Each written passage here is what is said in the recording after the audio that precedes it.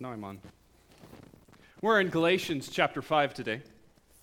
Galatians 5, verses 22 to 25. We're going to start off a little different this morning. It's been a while since I have asked for volunteers to help me out. And from time to time, I like to do that for those kinesthetic learners in our midst, those who like to learn by doing things, especially the younger ones, and the ones that I really like to be involved. They're not here today. But in honor of them, I need 4 volunteers.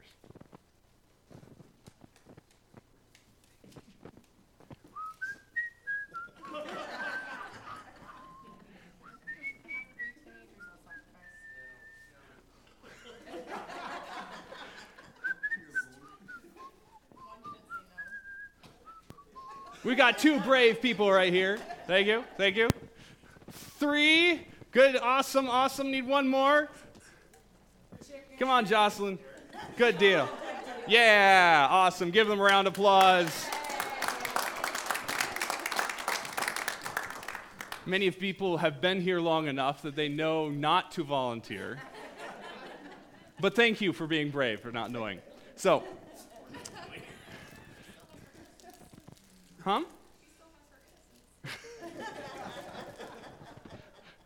It's easy. It'll be fine. So, you all know the game Follow the Leader, right? Yeah? Okay. What's Follow the Leader? How do you play? You just follow the leader. Yeah, exactly. So I am the leader. Oh, gosh.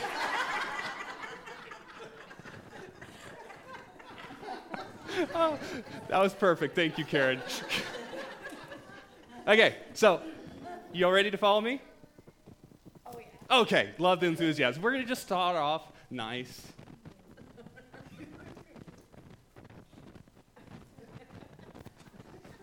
There you go. Now they're doing it. And we're going to skip. Almost. And now we're going to wobble. Gotta copy that. And we're going to go like this.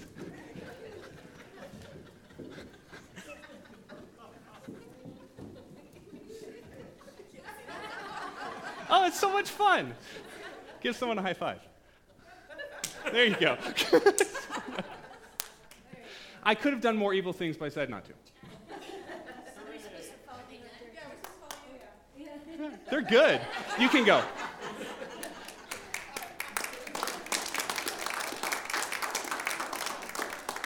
Part of the joys of being a pastor is making people do things that they wouldn't normally do on their own initiative. Or doing things you might do, just not in front of people.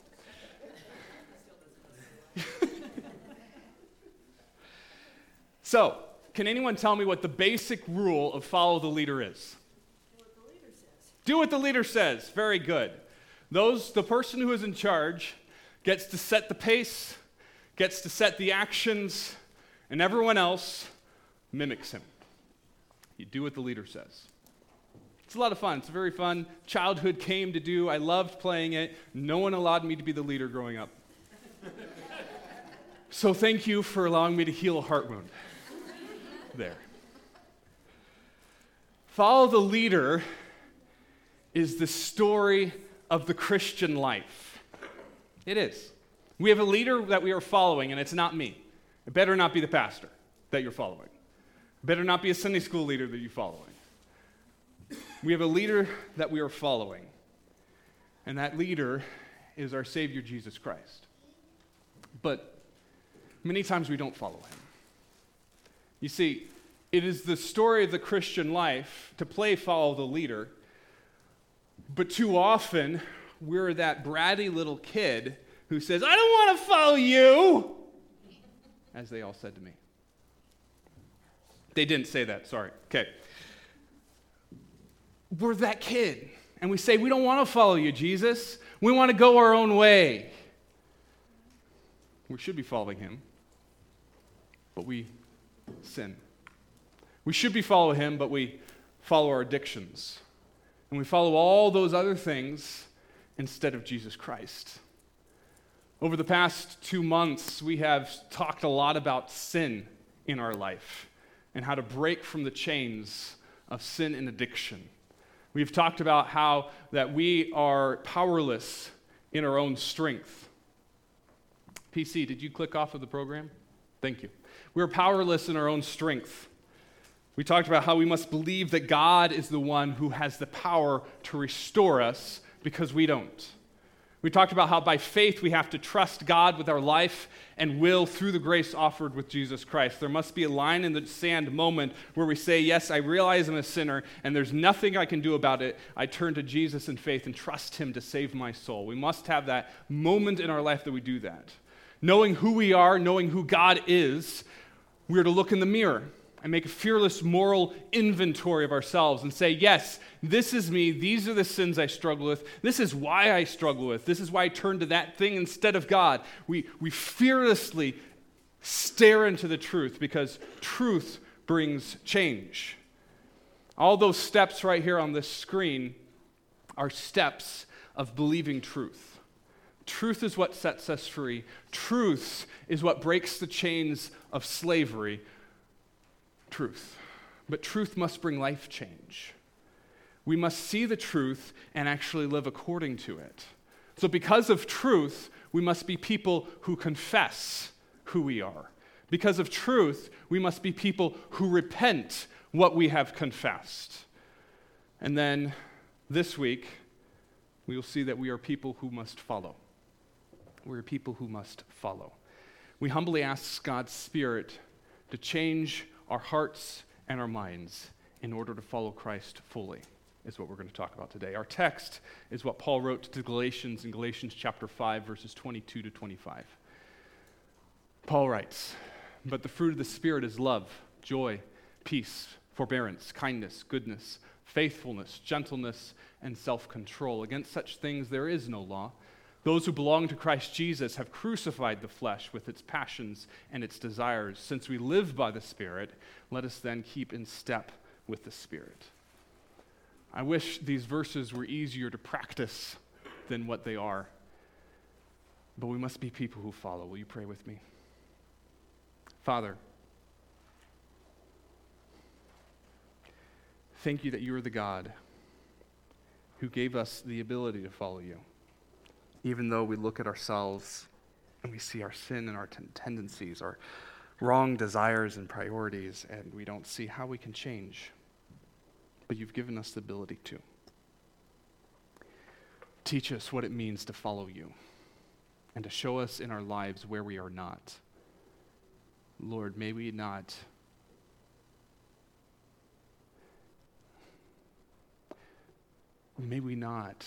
be apathetic about our life and saying, oh, it's just okay. But may we desire to follow you wholly. May we not seek to believe a lie about ourselves, but to see the truth and see where we need to change. And Father, I pray that you would give us the strength to do it, to stare fully into our life and say, I don't want that to be me anymore. I want to be a God follower. Teach us what that looks like. And today, Father, give us the ability to take the steps to be that by your grace and your strength. Lord, you know I am distracted today and I'm tired, and I pray that you would give me the ability to speak clearly, to present your truth in a way that is understandable. And Father, as I stand up here, Lord, may I decrease and may you increase. And may the word of my mouth and the meditation of my heart be acceptable in your sight, my rock and my redeemer. Thanks, Father. Amen. Last week was kind of the negative side of what we're talking about today.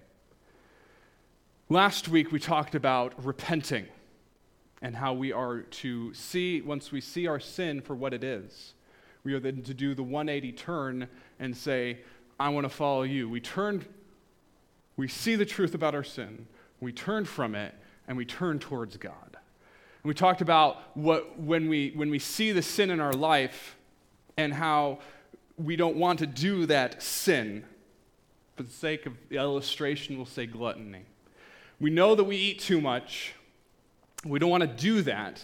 And we start thinking, okay, what makes me turn to gluttony? What is the path that leads me there? What are the triggers? And we say, okay, I'm going to put up barriers to make sure I don't even get on that path. I don't even go near those triggers. We say no to that, and we turn and follow God.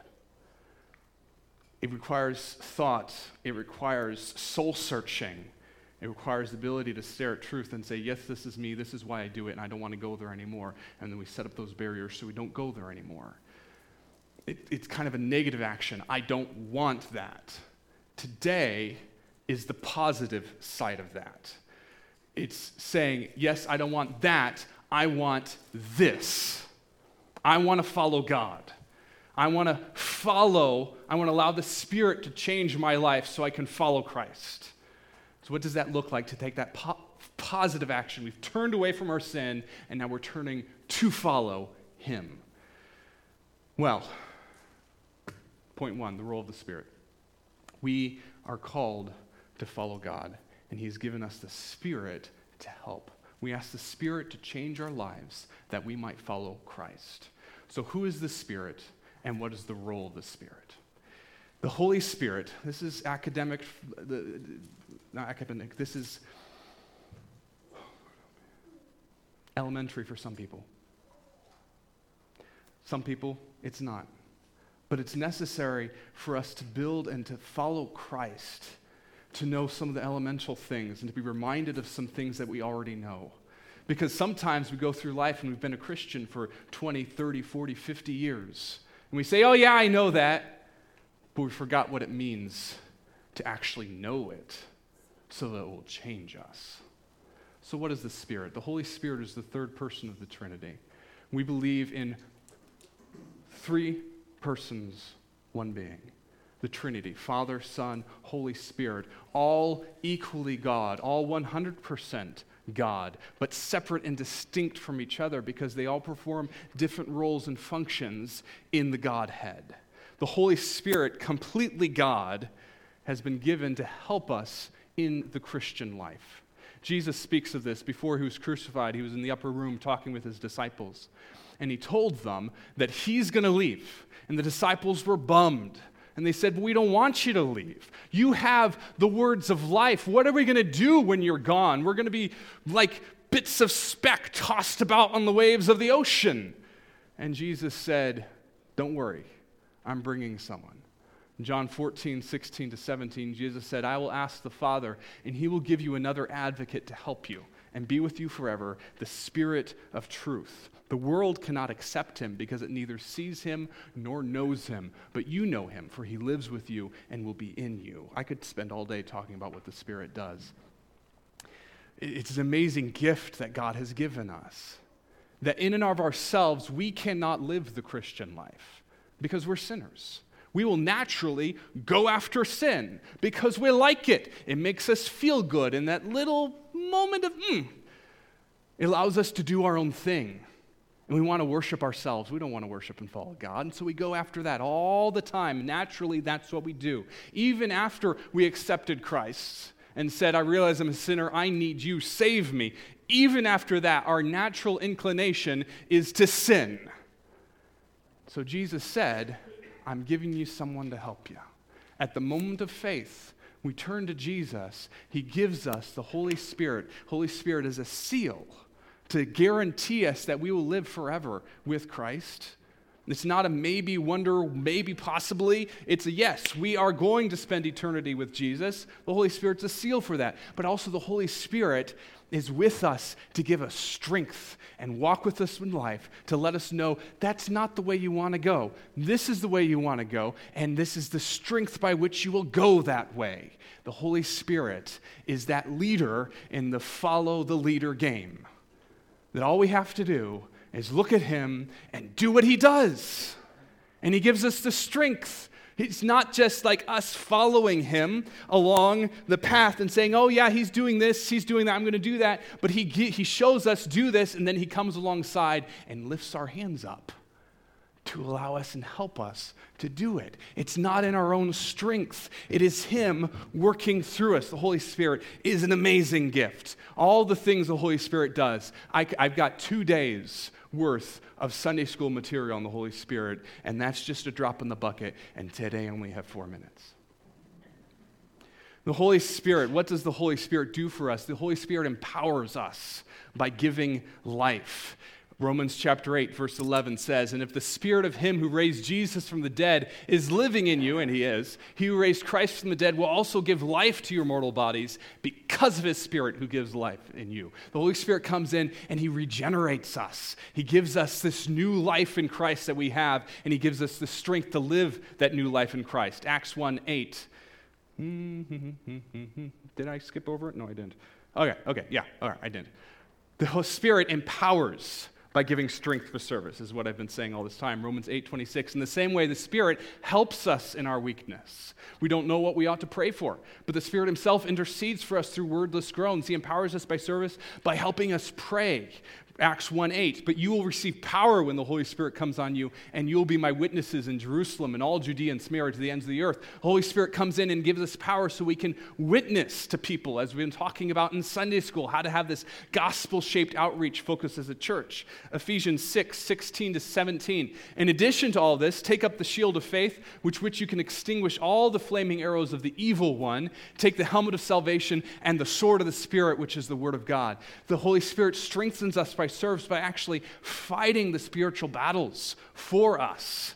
We take up the Holy Spirit and we say, "Help us. I'm struggling against sin. I'm struggling with this. I'm struggling against the attacks of the devil." And the Holy Spirit steps in and fights for us. The Holy Spirit purifies us.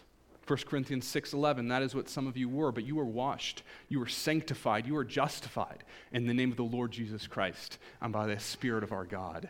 The Holy Spirit sanctifies us at the moment of salvation, but He reminds us of that purification every day when the devil comes in and says, "You remember what you were.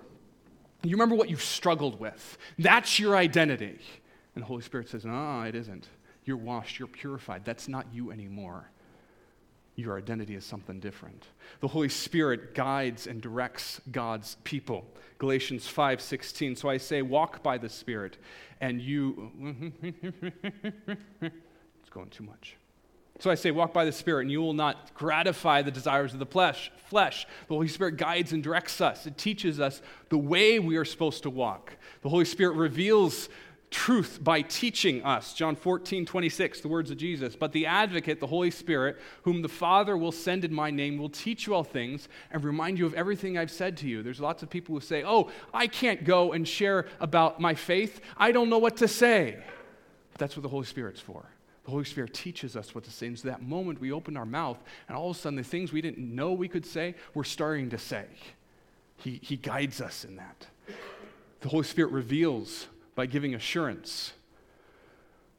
The Holy Spirit reveals by giving assurance. 1 John 3:24. "The one who keeps God's commands lives in Him, and He in them." And this is how we know that He lives in us. We know it by the Spirit He gives us. There's lots of people who struggle with their salvation. They struggle, are they saved or not? And the Holy Spirit says, "No, you are." And He gives them evidence of their salvation in their life. The Holy Spirit reveals truth by giving assurance. This really is hopping around all over the place. The Holy Spirit reveals by giving assurance. 1 John 3:24, "The one who keeps God's commands lives in Him, and He in them." Okay, where am I going? Wow. The Holy Spirit unifies. Holy Spirit unifies. Ephesians chapter 4, verse 3. "Make every effort to keep the unity of the Spirit through the bond of peace." That was a lot. And it wasn't doing what I really wanted to do, but that's okay.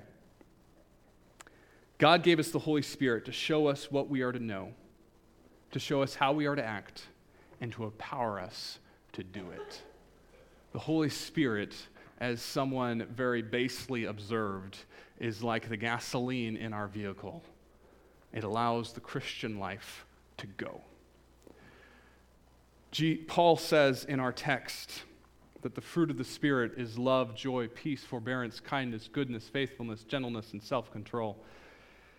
The Holy Spirit produces all that fruit in us It's not like we have to go and grunt our way to produce these character qualities and these elements. The Holy Spirit, when it's in our heart, produces it.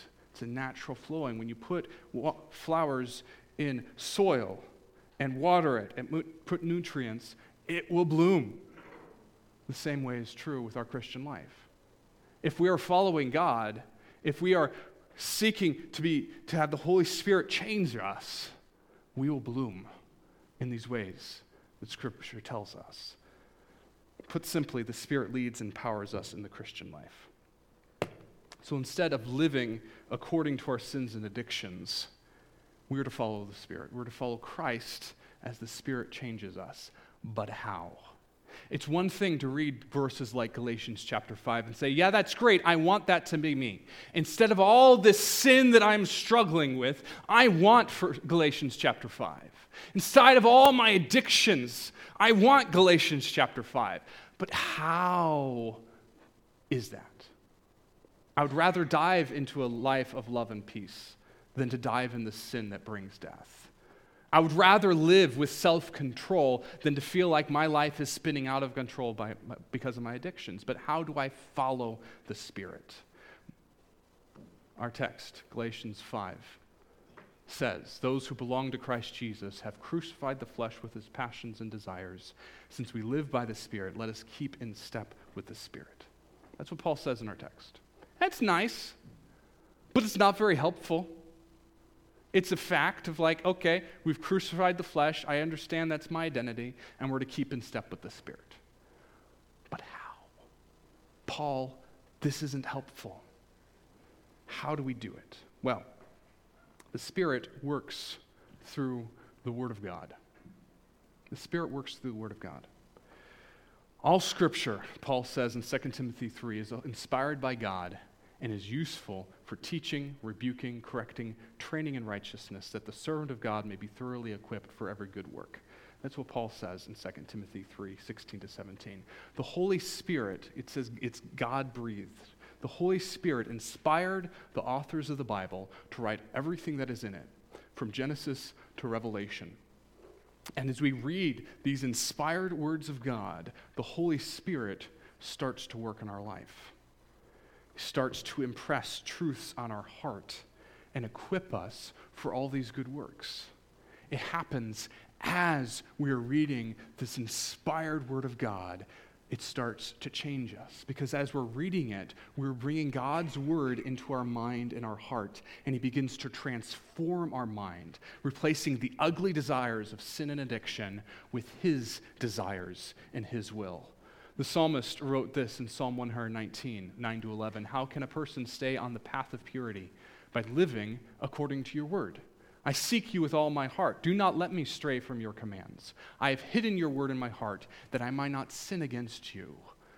The holy word of God, when we bring it in, when we read it, and it changes our heart, it changes our mind. It renews us so that our desires are taken away with the garbage and the new desires come in. We spend time with God and He renews us. He speaks to us. Romans chapter 12, do not conform to the pattern of this world, but be transformed by the renewing of your mind. Then you'll be able to test and prove what God's will is, His good and pleasing and perfect will. We read the Word of God, our mind is renewed, and then we can start living how God calls us to live. If we do not spend time reading the Word of God, we will not be able to follow Christ through the regeneration of the Spirit. Our life will not change unless we seek God through His Word. The Word, the Bible is how we hear from God. It's how we fill our mind with good, replacing junk. Prayer is the means by which we talk with God. But it's also a means by which God changes us. He changes us as we read His Word, but He also changes us as we come close to Him in prayer. Paul writes in 1 Thessalonians 5, 16 to 18, he says, rejoice always, pray continually, give thanks in all circumstances, for this is God's will for you in Christ Jesus. We are called to pray continually. When we have a life of praying through all these things that were going on, and we take all these things that we're dealing with, and we use all these things to turn us to Christ, our life starts changing. The desires and priorities of our heart start changing because we're training ourselves and God is teaching us to seek Him through all things instead of seeking all this other stuff. If we think about anxiety, anxiety is something that a lot of people struggle with. And anxiety is a product of not pursuing Christ. And I got this whole proof of why I can prove it, but I don't have time for it right now. But Paul says, Philippians 4:6-7, do not be anxious about anything, but in every situation, by prayer and petition, with thanksgiving, present your requests to God. And the result of praying is that the peace of God, which transcends all understanding, will guard your hearts and your minds in Christ Jesus. Peace comes through pursuing a relationship with Jesus through prayer. If we struggle with anxiety, God replaces that with peace. The purpose of prayer is not getting what we want. It's not. Prayer is not this divine vending machine where we have a need and we come in, we place our quarter, and we press the button, and we wait until finally the machine cranks to life and drops, hopefully, what we want in the tray down there. We grab it and we say, thanks, and we keep going. That's not what prayer is. Prayer, sure, God wants to know our hearts, and He wants us to bring our requests to Him, but when we do, He comes in through the Holy Spirit, and He starts doing surgery on us. And He starts saying, yeah, that's what you want, and that's what you want, but let me tell you what you actually need, and let me change those desires to be reflective of my own. We come near Him through prayer, and we see His awesomeness as we spend time praying, and we realize, I want that. And all the things of this world start fading away as we invest in this relationship with the Creator of the universe. The psalmist said this in Psalm 37, verse 4, take delight in the Lord, and He will give you the desires of your heart. But the thing is, when we take delight in the Lord, He is our desire. And His desires become ours. And His will becomes what we want. And so yes, when we delight ourselves in the Lord, we'll get the desires of our heart because He has changed them to be actually what they are supposed to be. When we struggle with sin, we need to come to the Lord and fill our mind with His Word and continually seek God in prayer so that He will transform our soul, transform our mind. Because when we say, God, I am struggling with that, instead of sitting here and struggling with that, I'm going to turn to You because I want You. And He'll come in and take that desire and say, not anymore, so that we will hate that sin if we would just come to Him and seek His help. And He gives us the strength to turn away. It's called communing with God, and we could talk about John 15 all we want to. The Spirit works through Bible study. The Spirit works through prayer. The Spirit works finally through community. In the early church, whenever anyone accepted Christ, they immediately dived into fellowship with other believers. They immediately did. It wasn't, oh yes, I am following God.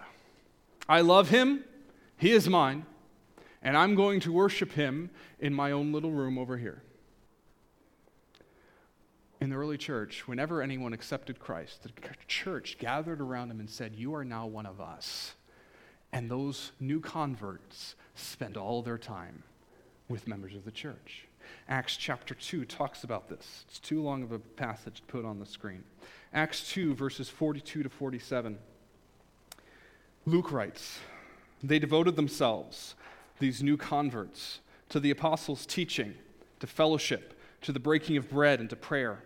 Everyone was filled with awe at the many wonders and signs performed by the apostles. And all the believers were together and had everything in common. They sold property and possessions to give to anyone who had need. And every day they continued to meet together in the temple courts. They broke bread in their homes and ate together with glad and sincere hearts, praising God and enjoying the favor of all the people. And the Lord added to their number daily those who were being saved. The people, new converts, accepted Christ. And every day they were with the rest of the believers, worshiping God and learning what it means to follow Him. One of the results of this devotion to community was life change, was saying, I realize, because I'm spending time with all these believers, I realize the sin that I'm struggling with, that I didn't know it was sin, but now I do. And I'm going to turn from that. Acts chapter 19 talks about this. In Acts 19, 18 to 20. Many of those who believed now came and openly confessed what they did in the body of Christ there. They're saying, this is what I struggle with. This is the sins, the horrible things I've done. A number who had practiced sorcery brought their scrolls together and burned them publicly. And when they'd calculated the value of the scrolls, the total came to 50,000 drachmas, 50,000 days' wages. A lot of stuff. And why? Because they were worshiping God with community. Coming together revealed the sin, and people gave them the strength to say, I don't care about how much this is going to cost me. I'm going to turn away from it. The Spirit works through the community to change us. And in this way, the word of the Lord spread widely and grew in power because people on the outside saw, wait a minute, what's happening in that community? That people have the ability to change and not care about money so much that they actually want to just live and follow Christ and turn away from all this.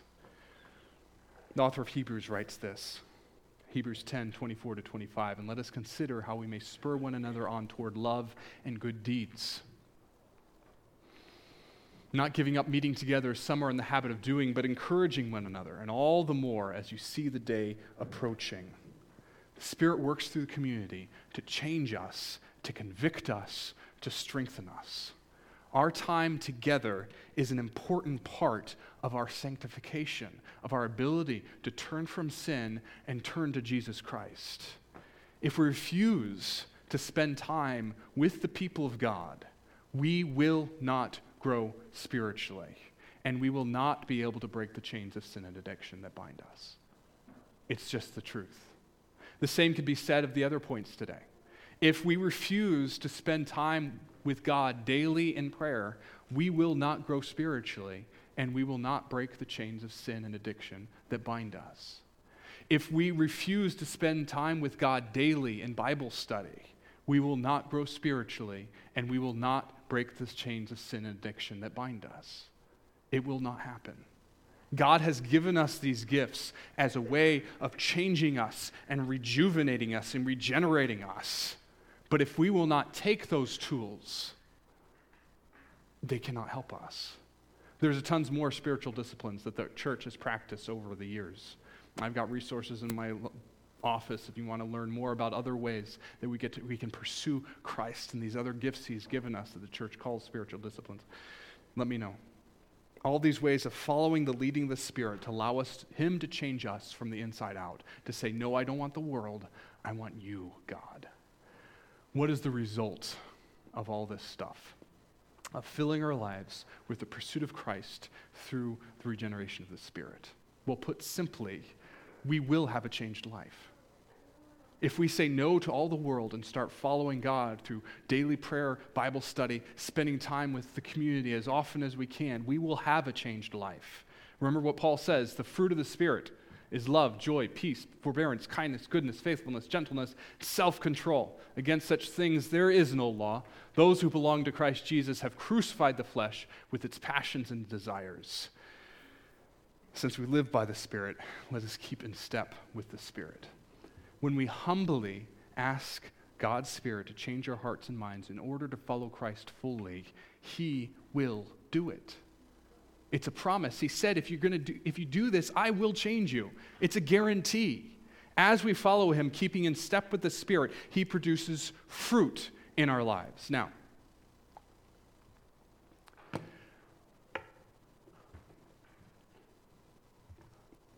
can I say a pet peeve? Is that okay? Can we just talk? Paul does not say the fruits of the Spirit. You see that? Lots of people, like Sunday school lessons, they'll talk about the fruits of the Spirit are these things. Paul doesn't say the fruits of the Spirit. Does not say the fruits of the Spirit are love, joy, peace, patience. He does a really weird grammatical thing. He said the fruit of the Spirit is singular. And then he has a whole bunch of things after it. What in the world, Paul, are you doing? My grammar teacher would be appalled at this. Am I right, Sharon? Yeah. This has caused so many people to conjecture about so many things. Some people say that, you know what Paul is saying is that the fruit of the Spirit is love, which is defined by joy, peace, forbearance, kindness, goodness, faithfulness, gentleness, and self-control. Other people say, no, just like the Trinity is one God, three persons, so the fruit of the Spirit is one fruit, 7 things, like a raspberry? I don't know. I'll let you decide that. The point is that the Spirit changes our life, and that change will manifest in lots of different ways, one of which, some might say the foremost of which, is love. Because it's the first that Paul lists, is love. We could talk about the other things, but one of the main things throughout Scripture that changes in our heart as we pursue Christ is we become people who love. As we pursue Christ, allowing the Spirit to change us, He will grow us in a love for God. Jesus referred to this in the greatest commandment in Mark chapter 12, verses 29 to 30. Jesus said, the most important commandment is this: Hear, O Israel, the Lord your God, the Lord is one. You love the Lord your God with all your heart, with all the soul, and with all your mind, and with all your strength. When we pursue sin and addiction, we are saying that we love this thing. We love it. It is our God. It is our idol. And we love it more than God, the one true God.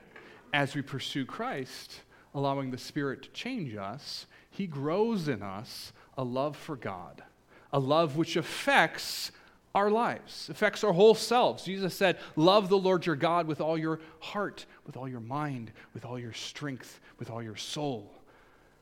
Affects the wholeness, this whole self of saying, I am defined, every single part of me, by a love for God. We just got through Valentine's Day. Not very many people in this room have a teenager who is in love.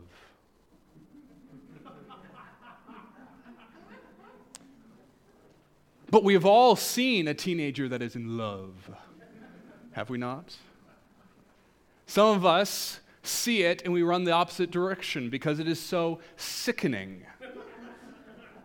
The sweet sappiness just drips off it, and you feel like you have to follow with a mop on the floor behind them.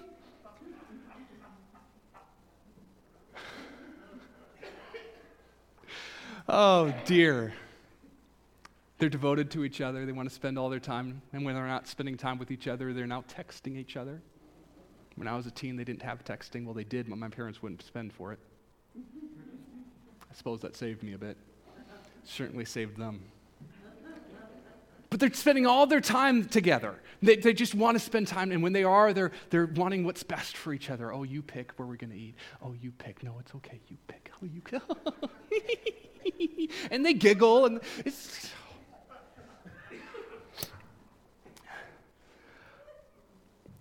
But that is how we're supposed to be with God.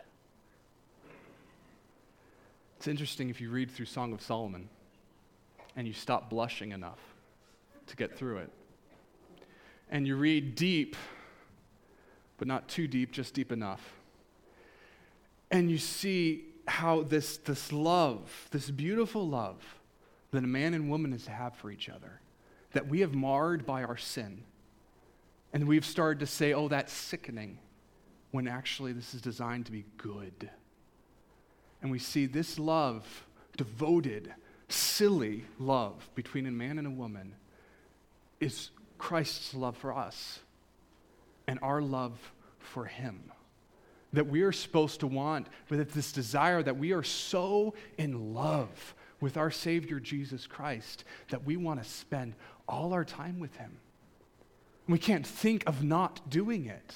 In fact, when we get pulled away from it, we yearn to go back. The hymn says, oh, it's the sweet hour of prayer. That sweetness of spending time with the one who loved us so much that He died to redeem us from the pits of hell. And that that drives us, says, I want to spend time with you, and I want my life to be all about your desires, what you want. You pick it because I love you. May it not be about me, but maybe about you. As we spend time with Jesus, allowing the Spirit to change us, we become completely in love with him, and that love drives out the sin and addiction. It's not a legalism thing where God says we don't do it, therefore we don't do it. It's a response of love, that I'm so much in love with you, that you have my whole life. The Spirit grows that love in us as he changes us. The Spirit also grows in us a love for others. Sin and addiction is a really selfish thing. Every time we sin, every time we pursue an addiction, it's all based on pride, saying, I'm going to look out for myself and not for others. Not for God, not other people. This is my decision. I'm going to live my life. I'm going to do what's best for me.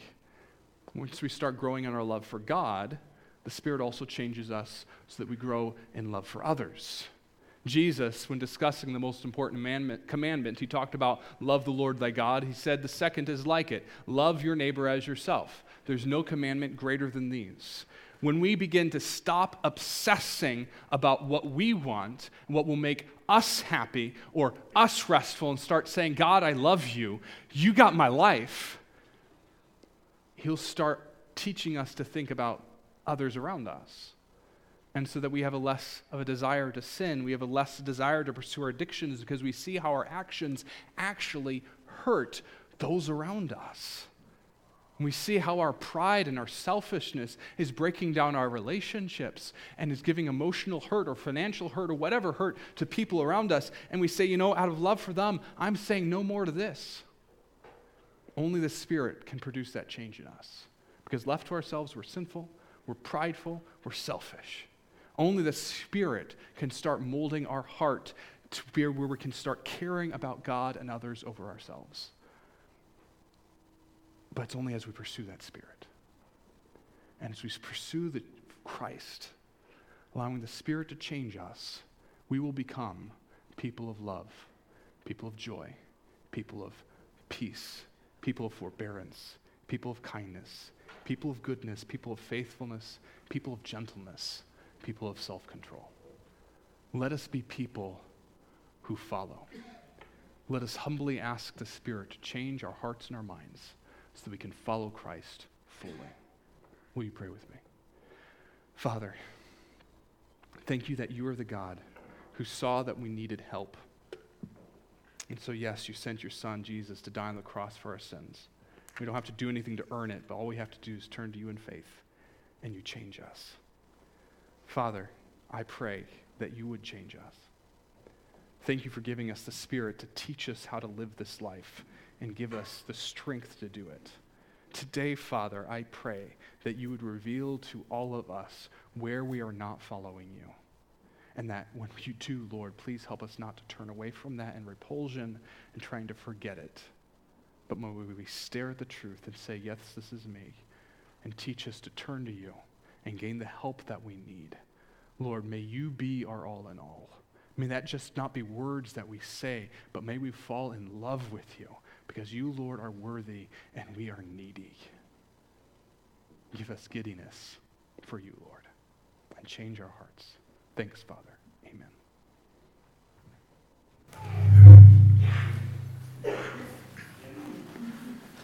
Let's stand and take our hymnals and turn to number 444. 444, I'll go where you want me to go.